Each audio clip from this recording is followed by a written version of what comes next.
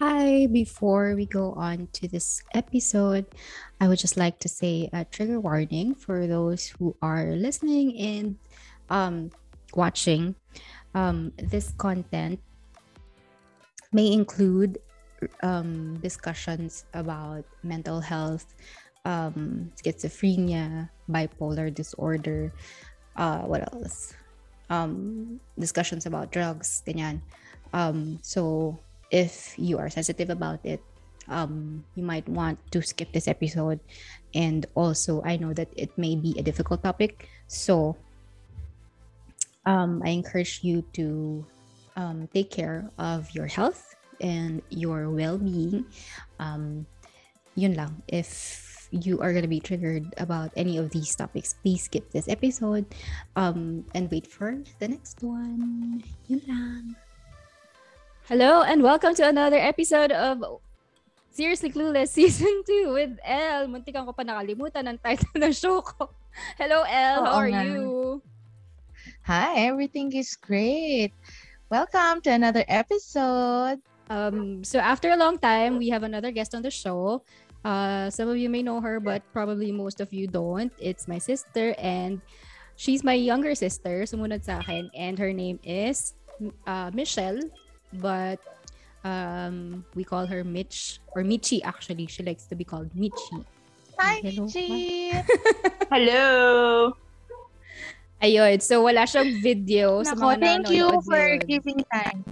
Oo, thank you for... Actually, siya yung nagpupumilit na mag-guest siya dito sa show na to. Pero, hindi, gusto nga rin namin naman kasi... Gusto rin namin kasi actually matagal na kami naghahanap ng another guest. And also, we wanted to talk about this topic din. Oo, actually, not just because we're looking for guests, but yung topic na i-discuss natin tonight with our guest is a very interesting topic. And it is such a privilege for us that she gave us the time to be in our podcast and to indulge us listeners din para ma-enlighten tayo and mag-share about tonight's topic. Ano ba ang topic ngayon, Stella? So, a lot of people don't know or actually may idea lang siguro, ganyan, na si Michi has been in rehab. Actually, very timely din naman tong topic natin, tong pag-guest ni Michi kasi since malapit na nga yung first anniversary natin ng show and yung topic ko nung first episode ko was Baron Geisler, diba? And parang yung how he recovered after yung mga issues niya. So si Michi din kasi has experience, actually a lot of experience in being in rehab due to mental health issues. Yun. So we are going to talk about that, like yung how it all started and then yung mga experiences niya sa rehab, sa mga facilities like that, kung ano ba nangyayari, like on day one, ganyan, ano ba nang ginagawa nila, and kung paano siya nakapag-survive ng parang without communication, without talking to anyone. Kasi like from yung rampant na paggamit mo ng social media and going out and everything, biglang na-cut off lahat yun on your rehab stint, ganyan. So how she coped doon sa ganon. Ayun, and but most importantly yung sa mental health, because a lot of people are going through mental health issues lalo na nung pandemic. Right. And also it just goes to show na mental issues, mental health problems are not only confined with celebrities or known personalities. Kasi I know na right now, mas nagiging prevalent yung mga social media awareness natin about these matters. But to also share with you, our listeners, hindi siya parang intangible issues sa amin. Even mga family relatives like yan kay Stella, and also ka-batchmate and ka-schoolmate ko rin naman. Hindi ko pala ka-batchmate si Mitch, pero ka-schoolmate ko siya nung high school. So, kumbaga, it's very real, it's very tangible na nandyan lang talaga ang health issues around. Hindi siya parang it's just something na nakikita ninyo sa YouTube or other social medias na nagiging advocacy ng mga celebrities or influencers. So it is a good thing na ngayon mas tumataas yung awareness natin. And right now it is really a big chance for us to have isa sa mga malalapit sa amin na to talk about this issue kasi first-hand na experience niya. Before I ask my first question, I just wanted to give a brief parang background, hindi naman background, pero like a backstory naman sa amin dalawa, yung relationship namin dalawa as sisters. Because when we were kids, ewan ko nabanggit ko na to sa mga past episodes, but when we were kids, hindi kami close talaga ni Mitch. Kasi nga, I think, naging factor yung magkasunod kaming pareho. Ano kami yan Irish twins, which is yung less than 1 year yung gap. So, 10 months lang yung gap namin. Oo, yun yung tawag doon. 10 months lang yung gap namin. So, dati, nung bata kami, minsan napagkakamala kaming twins, ganyan. Tapos, so feeling ko yun yung factor na palagi kami nag-aaway. Basta hindi kami magkasundo niyan. Up until college pa, di ba? Yun. So, and then, siguro nung nag-start na mag-work and nung tumanda na, things got better. And then, nung nagka-problem nga siya, that's when, that's when things got much better pa. So, mas nakapag-usap na kami ngayon and everything, ganyan. So, my first question is, actually, for the people listening, what was the reason kung bakit ka naipasok sa rehab? It started nung 2013. I was in my 4th year ng nursing, and then I was experiencing parang hallucinations. Kasi a year before that, parang I went through this breakup with a guy. Pero it was a big thing kasi before na parang na-eskandalo kami sa Facebook. So, yung kahihiyan, I kept it all to myself. Na hindi ko naramdaman, hindi ko alam na I was going deep into depression na pala. Basta I kept to myself, ganun. And then, habang tumatagal, sobrang hindi na ako nakikipag-usap sa mga tao, ganun. And then, pag-graduate ako, summer yon ng 2013, doon siya nag-start na I started hearing voices. At first, I thought it was, parang akala ko may third eye ako, parang ganun. And then, yung voice na yun is one lang pala siya. Yung voice na yun is a voice of a guy na akala ko patay na. Well, actually, patay na pala talaga kasi ginugol ko yung name niya. Sinabi niya yung name niya sa akin, gano'n. And then, nagkukulong na ako sa room, gano'n. Tapos, hindi ako kumakain, umiinom lang ako ng tubig, ganyan. And then, umabot sa point na sumisigaw na ako sa room mag-isa. As in, yung talagang scream yung gano'n. I had this knife. Ewan ko kung bakit may knife ako. Pero bumili ako ng knife one time. And then, sinira ko yung cabinet. Basta yung ginaganon ko lang yung cabinet ng knife. Tapos sinira ko yung cabinet. And then, naririnig na ako nung mga tao sa labas ng room. Ganon.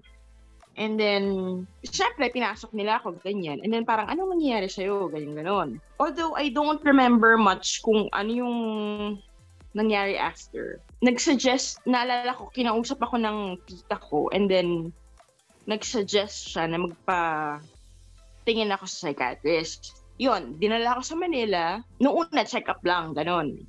Sabi ng psychiatrist sa sister ko, yung eldest sister namin, na schizophrenia daw. Kasi sinabi ko dun sa doctor na na may naririnig akong voices. And then, kasi itong voice na to, parang tinuruan niya ako about numerology. Alam niyo ba yung when you add the dates, kunwari anong date ngayon, ganon yung numerology. And then, I had, dun sa numerology na yun, I had bad days. Parang, kung 2 ngayon, sobrang bad day ko yun. Parang ganon. And then I had good days, some ibang dates, ganyan. And then, sinabi ko yun sa doktor. And sabi ko sa kanya na parang may third eye nga ako or something, parang ganyan. And then sabi niya sa akin, there's a way to close it. Which is, yung pagkaintindi ko is yung medicines. Kasi, yun nga, niresetahan niya ako ng mga antipsychotics, ganyan. And then, yun, pinauwi ako. And then, yun nga, sabi, schizophrenia, ganyan. Naggamot ako siguro for 1 week. And then, pinasok na ako. Parang sabi lang ng lolo ko sa akin, kasi yung lolo ko yung nagdala sa akin, ma'am. Dun sa rehab. Hindi siya, parang psychiatric facility pa lang siya nun. Sabi, papacheck up lang ako. And then, dinaretso ako dun sa loob. And then, hindi na ako nakalabas. So, parang ito sa trick, parang ganon. Trick in, parang ganon yung tawag nila doon. So, yun na yung start ng first na rehab ko. I think it's because hindi mo din siguro nakikita from afar yung severity ng situation mo. That's why hindi mo alam na ipapasok ka na pala. Kasi lalo na, I don't think naman sinasabi mostly to people na pinapasok sa rehab na, oh, halika na. Unless parang they are sure that medyo okay pa yung decision-making skills ng tao. Yung gano'n. Yeah, oo. And then, alam nilang hindi mag-resist. And parang nga kasing hindi ako lucid nung mga times na yun. Because of the medications. Na, yun nga, na parang talagang may voices pa, and then yung voices yung parang nagko-command yung voices kung anong gagawin mo, ganon. I know yung sa lolo ko, ang akala talaga nila is parang it was more of a spiritual thing or like yung mga ghost stuff, ganyan. Kasi parang because you're hearing voices, kaya yun yung na-consider nila na factor. Oo. And then parang dinala siya sa simbahan to pray, ganyan. Medyo sketchy din actually yung mga memories ko of it kasi it was a time na wala rin ako sa bahay, ganyan. So hindi ko siya din masyadong nakakasama. So hindi ko masyadong alam yung mga nangyayari. Pero yun yung naalala ko. Dinala siya sa, and then I remember that after going to, kaya lalo nilang napaniwala na ganun kasi after going to the church, parang nag-die down naman. Parang nag-lessen yata yung voices. Parang gano'n. So, parang sabi nila, okay. So, baka nga gano'n. Baka all she needed was prayers, ganyan and everything. Pero kasi bumalik. Ako, wait. Before I ask any question, kasi when you were narrating the things that happened to you, hindi naman ako sobrang privy to it and hindi naman, syempre, it's not first step naman to discuss personal family matters out in the open, even if mga best friends and all. Pero before that, pwede ba ako mag-disclaimer to everyone who's listening? In no way are we going to try to pretend that we are an expert or we know yung medical aspect of what we're going to talk about. We are coming from a point of view na layman, and then merong person malapit sa amin who experienced that, and we want to know kung ano bang nangyayari,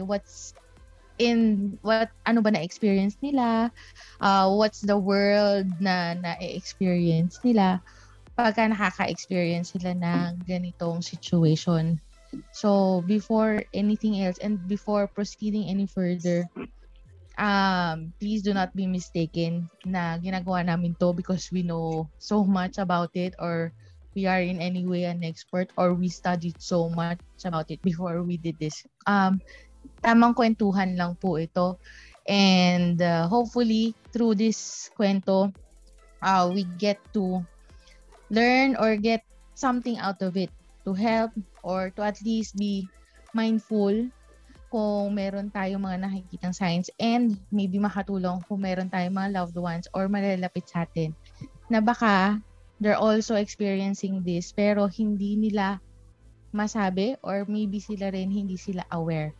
So, medyo mahaba yung disclaimer ko, sorry. Pero kasi medyo hindi siya light topic compared to yung mga usual nating topic. Lalo na when you take into consideration, these are actual things being experienced by real people. Pwede ba ako mag-backtrack from the start? Kasi I don't know so Oo, much. kasi ang haba bigla. Isa pa lang yung sagot. Sige. Yung tanong ko, ang haba ng sagot. Hindi, okay lang yun. Kasi hindi mo daw kasi siya binigyan ng introduction. Siya tuloy yung sobrang Siya na nag-ano. Oo nga eh. Nakakaloka kasi. Game. What's Pero your question? First and foremost, of course, during this time, kasi yun parang naging start, maybe hindi siya yung pinaka root cause of it, pero parang dun sa narrative, naging significant yung breakup ng Yes. previous relationship. So, during this time, who were you with? Yung malapit na kausap mo usually, yung ganon, or was it really, kasi it happens naman not only to you, marami rin naman, feeling ko ang dami rin naman na pagka nagkakaroon ng relationship, talagang nagiging center nila yung partner nila, tapos medyo nawawalan sila ng connection with friends, with family members, and other acquaintances nila kasi yung partner nila yung nagiging center of their own world. So, during this time na nag-break up, meron ka bang usual core or support people around you? Actually, yung nag-iisang tao na nakakausap ko nung time na yun was my aunt. Kasi, nung time na nangyari yung breakup, syempre I had this circle of friends, di ba? Lahat sila nawala. Dahil dun sa eskandalo sa Facebook. As in, iniwanan nila ako sa ere, gano'n. So, ang nakakausap ko lang nun is yung tita ko talaga. Paano kaya siya naging na-escalate na?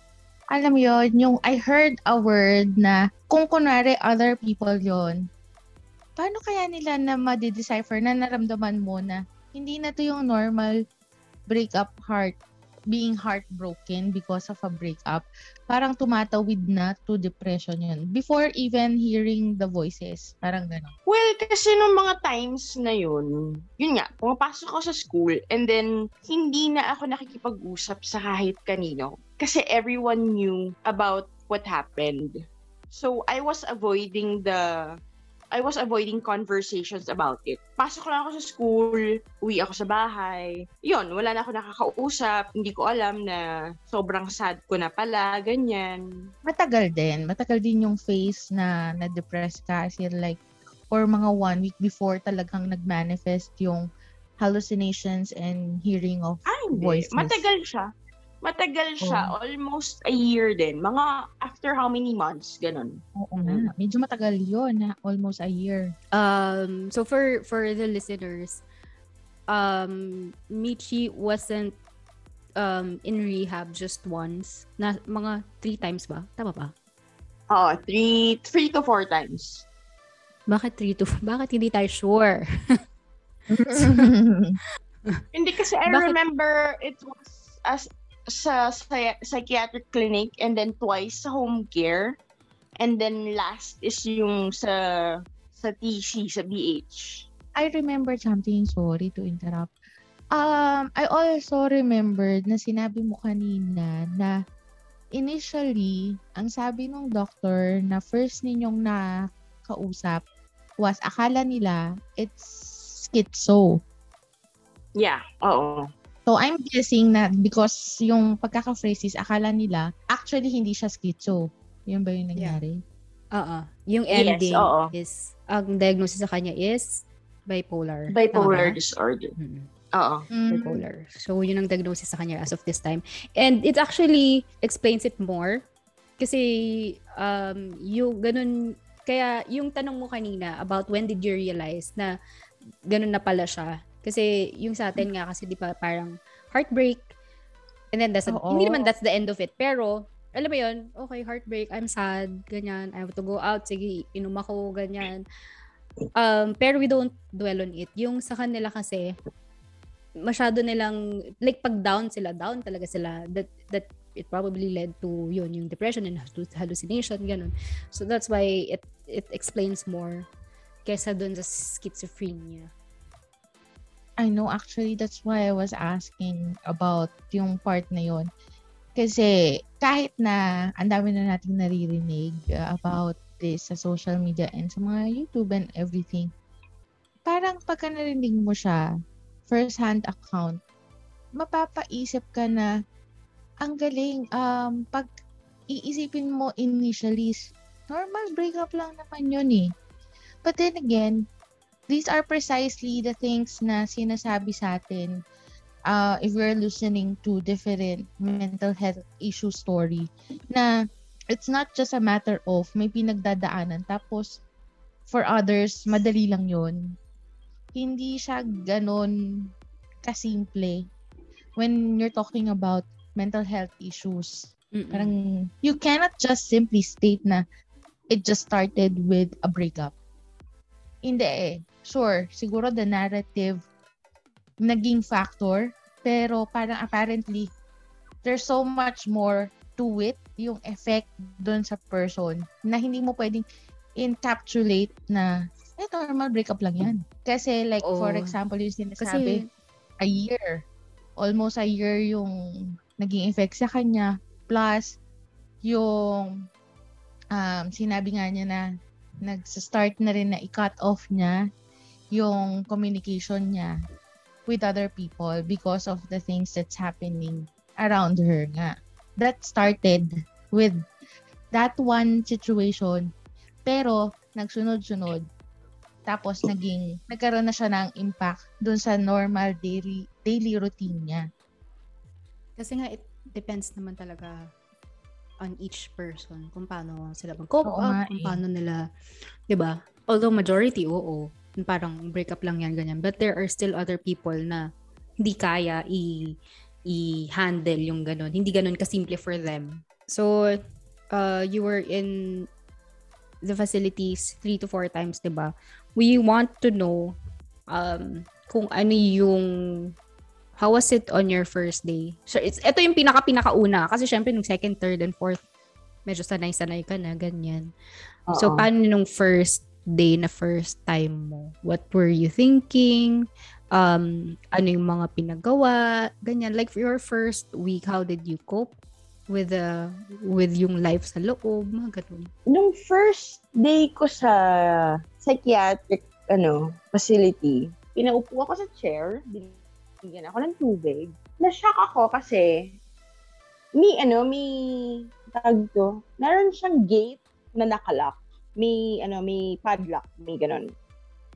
And then sa labas ng gate na yon is the nurse station. Kinausap ako ng nurse.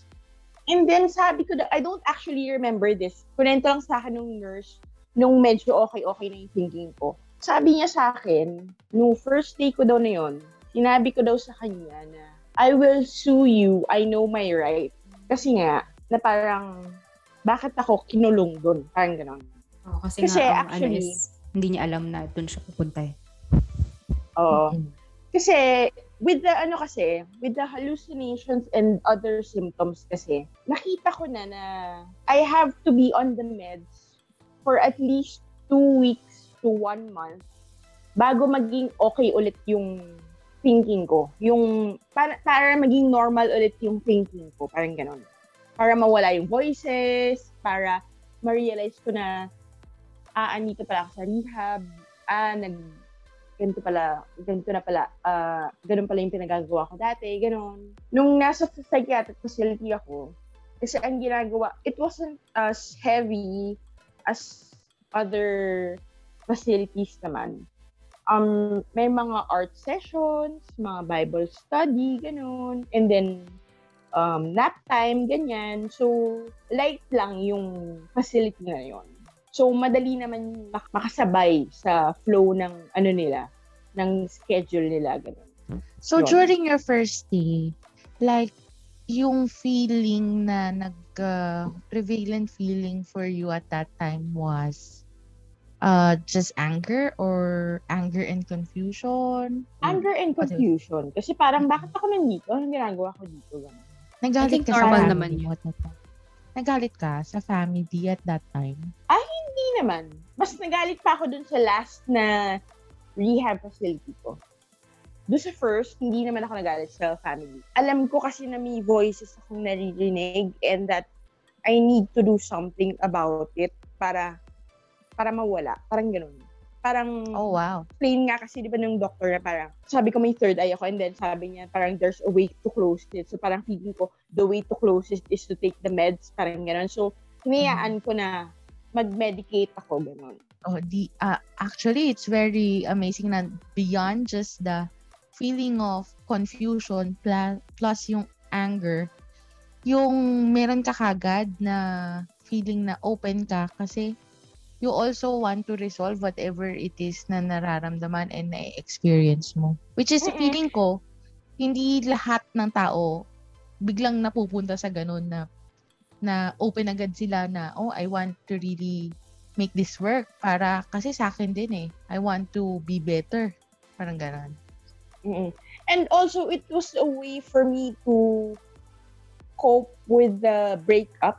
Kasi nga, meron akong psychologist na mini-meet every Saturday or every Sunday yata yun. Parang ganon. Parang may sessions ako every weekend na I get to talk to the psychologist. I think it's probably, ewan ko, feeling ko lang ito yung coming from the outside perspective. Feeling ko, kaya nandun pa yung presence of mind niya ba? Na I need to do something about this is because hindi pa siya ganun ka into deep. Although, nandun na yung hallucinations and everything in yung depression niya. But there's still like, parang kahit na tipong 10% of her mind that is working normally, in quotes, yung normally, para to make her realize na this is not right. You have to do something about it. So, you know. And yun yung difference nung sa ibang tao na sinasabi mo na wala na talaga. Parang, yun yung mga... Nauuna yung mga, anger. Hindi naman nauuna yung anger. Yun yung mga tipong nakatulala na lang. Yung medyo parang lost cause na. Oo, yung ganun. Oo. Yun yung pero difference. alam mo, feeling ko, wala lang. I'm finding it's not even sugarcoating it or whatever it is. Pero while I am hearing this story, pero I find there's strength in what she just said na it's true na may anger, may confusion, pero hindi siya nagalit sa family because nirehab siya. More of ang naisip niya is, okay, let's do something about it para ma-overcome and mawala to, ma-resolve to. So, wala lang. Doon pa lang sa kwento na yun. Parang ang powerful and nung thinking niya na yun. Na kasi maraming able to go beyond. Kasi maraming tayong naririnig na mga pinapasok sa rehab na involuntary din na tapos masama yung loob nila, ganyan. Kasi they don't believe that there's something wrong with them and na dapat ba nandun sila. Pero yun, yung sinabi niya kanina, meron time na pinasok siya within those 4 times. I think the last one na sumama yung loob niya.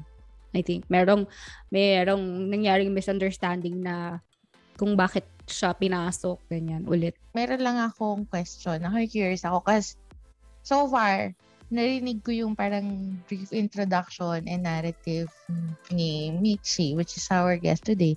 Pero being talagang immediate family niya, I'm curious, kayo na part of naging solution na i-rehab ninyo muna siya.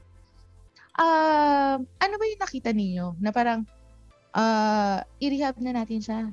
Kasi baka medication and normal psych visits is not enough. So, i-rehab na lang natin siya. Ano ba yung naging triggering point naman for the family to say na ito na lang gawin natin move for her? Mostly yung yung hallucinations and yung screaming at night. And then, may parang time din na nasa Fairview kasi ako nagsistay nun eh.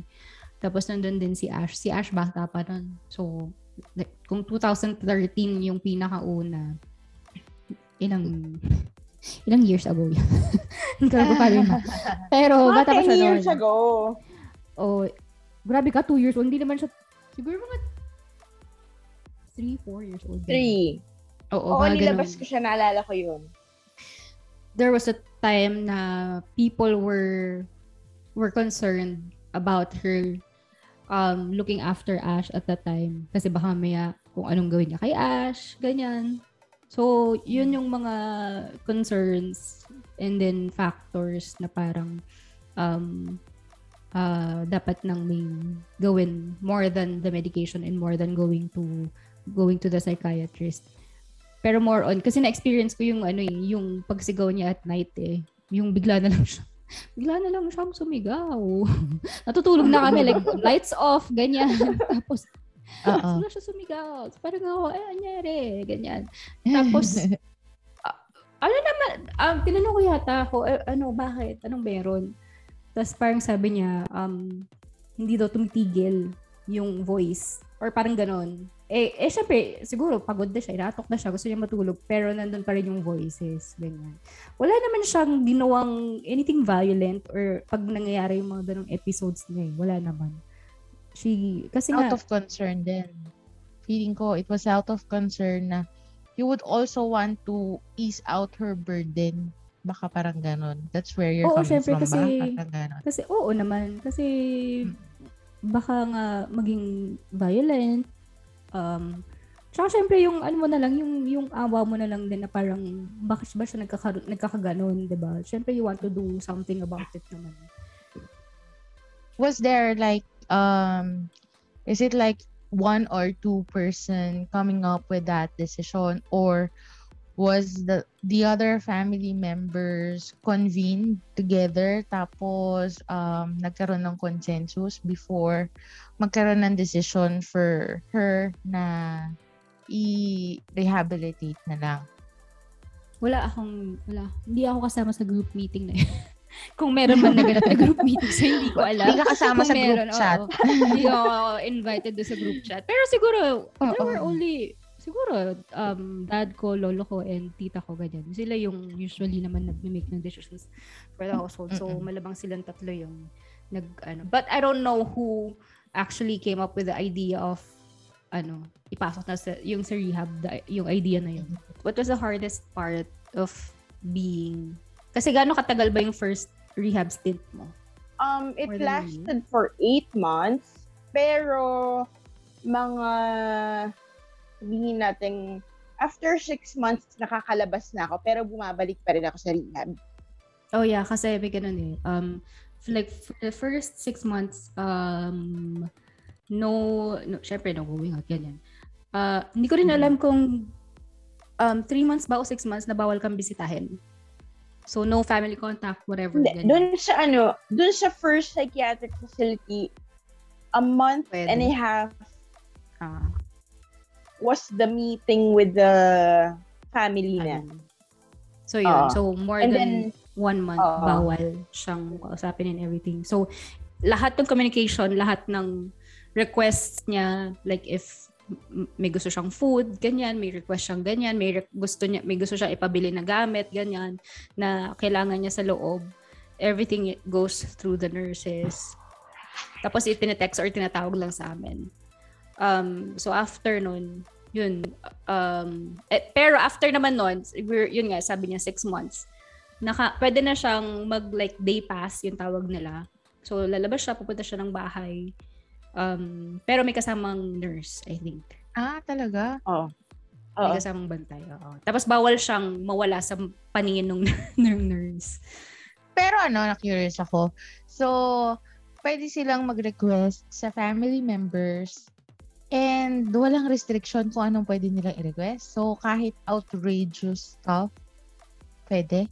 Siyempre, hindi pwede ka mag-request ng gadget, ng cellphone, ganyan. Pero usually yung food, kung may namimiss kang pagkain, yung food. Sa grocery, ganyan. Kasi pwede silang magpadala ng grocery nila. Ano pa ba? Yung books, ganyan. Pwede siya magpadala ng books. Oo.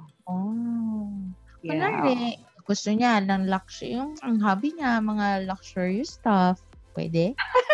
Hindi. Ano gagawin niya? Anong luxury Sa stuff ba? Ganyan. Pagka ba ganun, meron kayong parang, paano yun? May damit ba kayo doon na uniform or sari-sariling damit?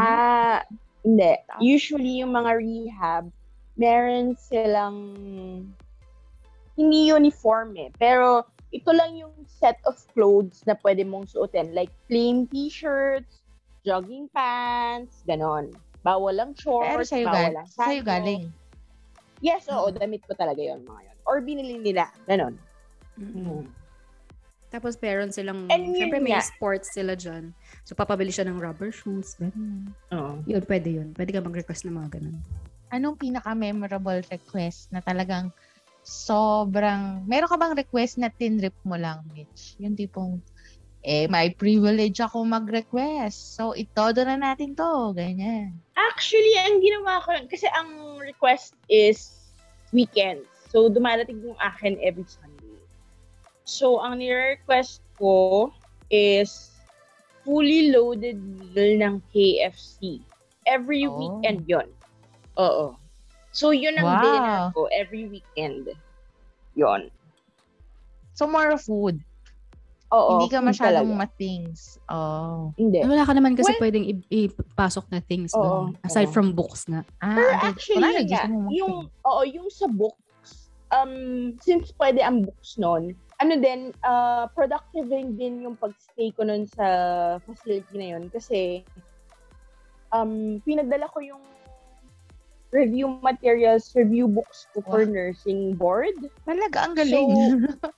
So, binigyan ako ng time, like an hour or two, na mag-review every weekend. Parang ganon. So, yun ang ginagawa ko to keep me sane. Parang ganon. Alam ko, medyo sila doon nagdalawang isip sila to let you do that because Oo nga.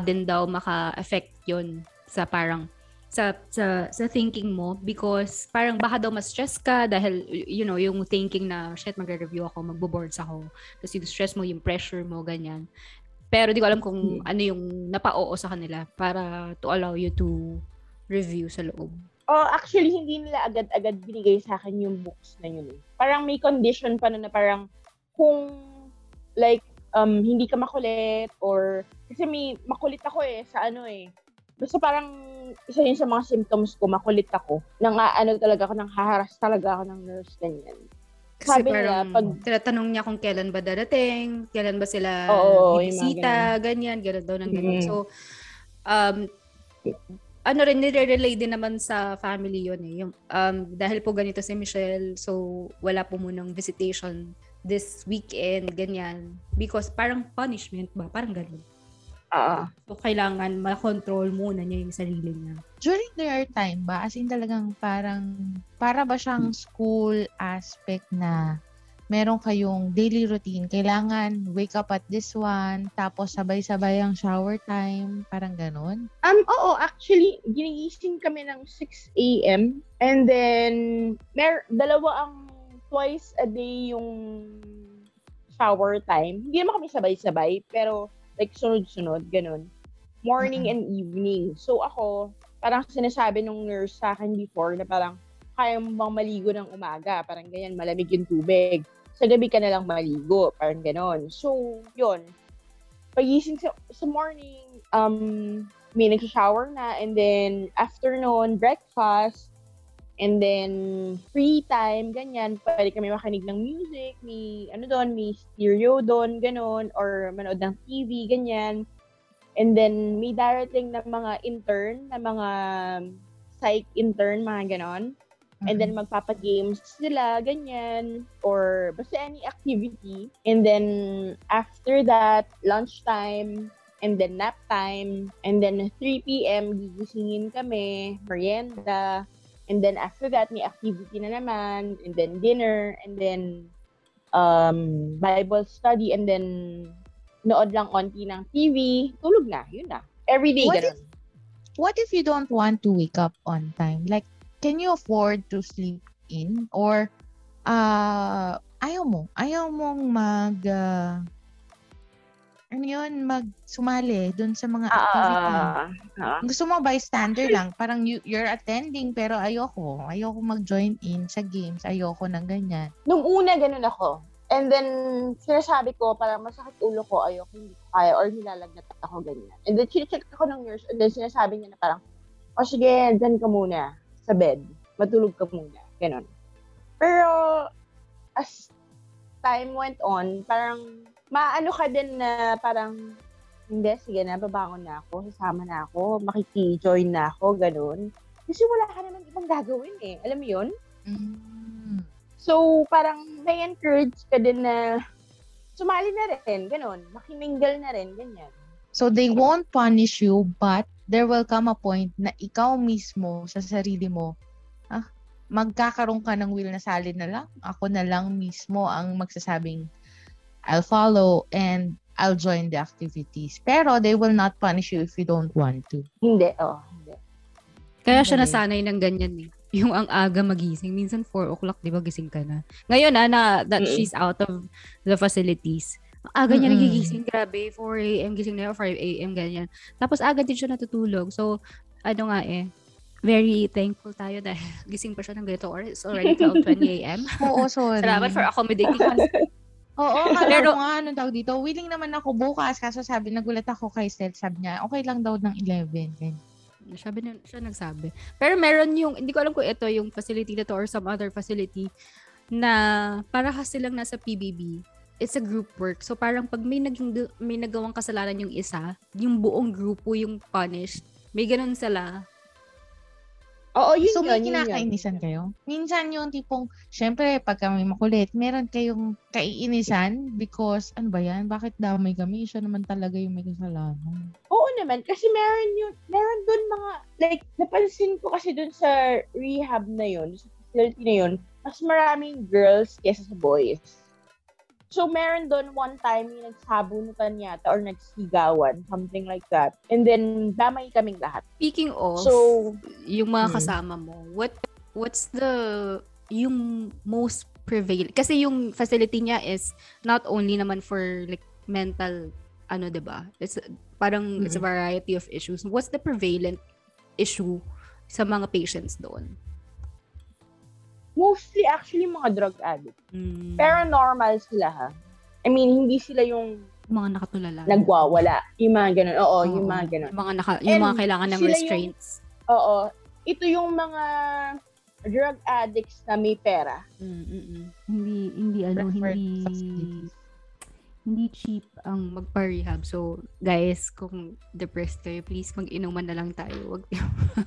Wag kayo magpa-rehab. Alam mo, you know what? Hindi nga, alam mo tawag dito, while we can laugh about it, parang what they're saying is, we're making it light, pero in actual, we're not in any way belittling how... Oo naman. Kasi yung sa iba parang yun nga yung sinasabi nila, di ba? Na parang yung common concept na akala ng iba sasabihin, ano lang yan, kaartihan, dapat inuman na lang and everything. Hindi talaga ganon ang mental health issues. Sabi ko nga kanina, diba, hindi naman lahat ng tao pare-pareho. There are people who cope differently, who are affected differently sa mga same issues na pinagdadaanan. Uy, pero alam mo, na-curious ako. Speaking of yung mga routine and everything, plus yung kwento na meron yung time na nagkasabunutan na level, how is it? Meron medyo may cliquish aspect ba sa rehab in a sense na you stick to your own group, tapos merong mga the popular group and meron yung mga bully, tapos baka parang gano'n, parang Mean Girl or kung ano man, Mean Girl movie na merong mga certain types of group within the facility. And meron din bang concept of binubully within the facility? Parang gano'n. Wala namang concept ng binubully, pero meron yung, meron yung mga group, yung mga gano'n. Ako, ang kinakausap ko lang is yung alam kong matino yung pag-iisip. Kasi meron yung, it's a psychiatric facility. meron din nga yung may mga mental health issues na hindi mo sila nakakausap ng matino.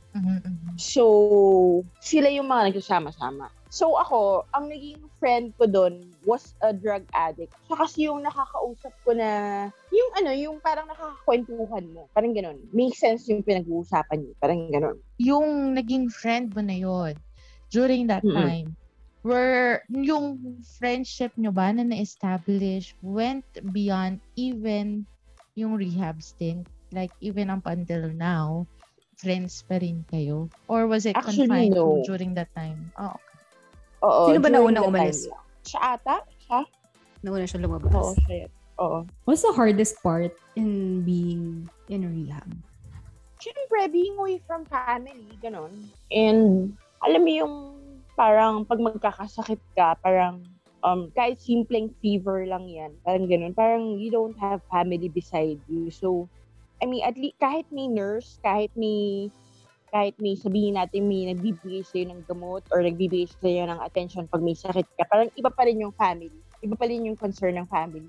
Hi, if you are still listening to this episode, I just want you to know that medyo humaba yung discussion namin, and I'll be cutting this episode into 2 parts. So ito yung end ng first part. If you are interested to know more about Mitchie's journey in her well-being, ganyan, the second part will be released soon. Please stay, or if you have any questions, suggestions, and topics, we can discuss this in another episode with her, or like in Instagram if you follow me or the podcast's Instagram account at SeriouslyMNL, and also on Facebook. Yun lang. Bye!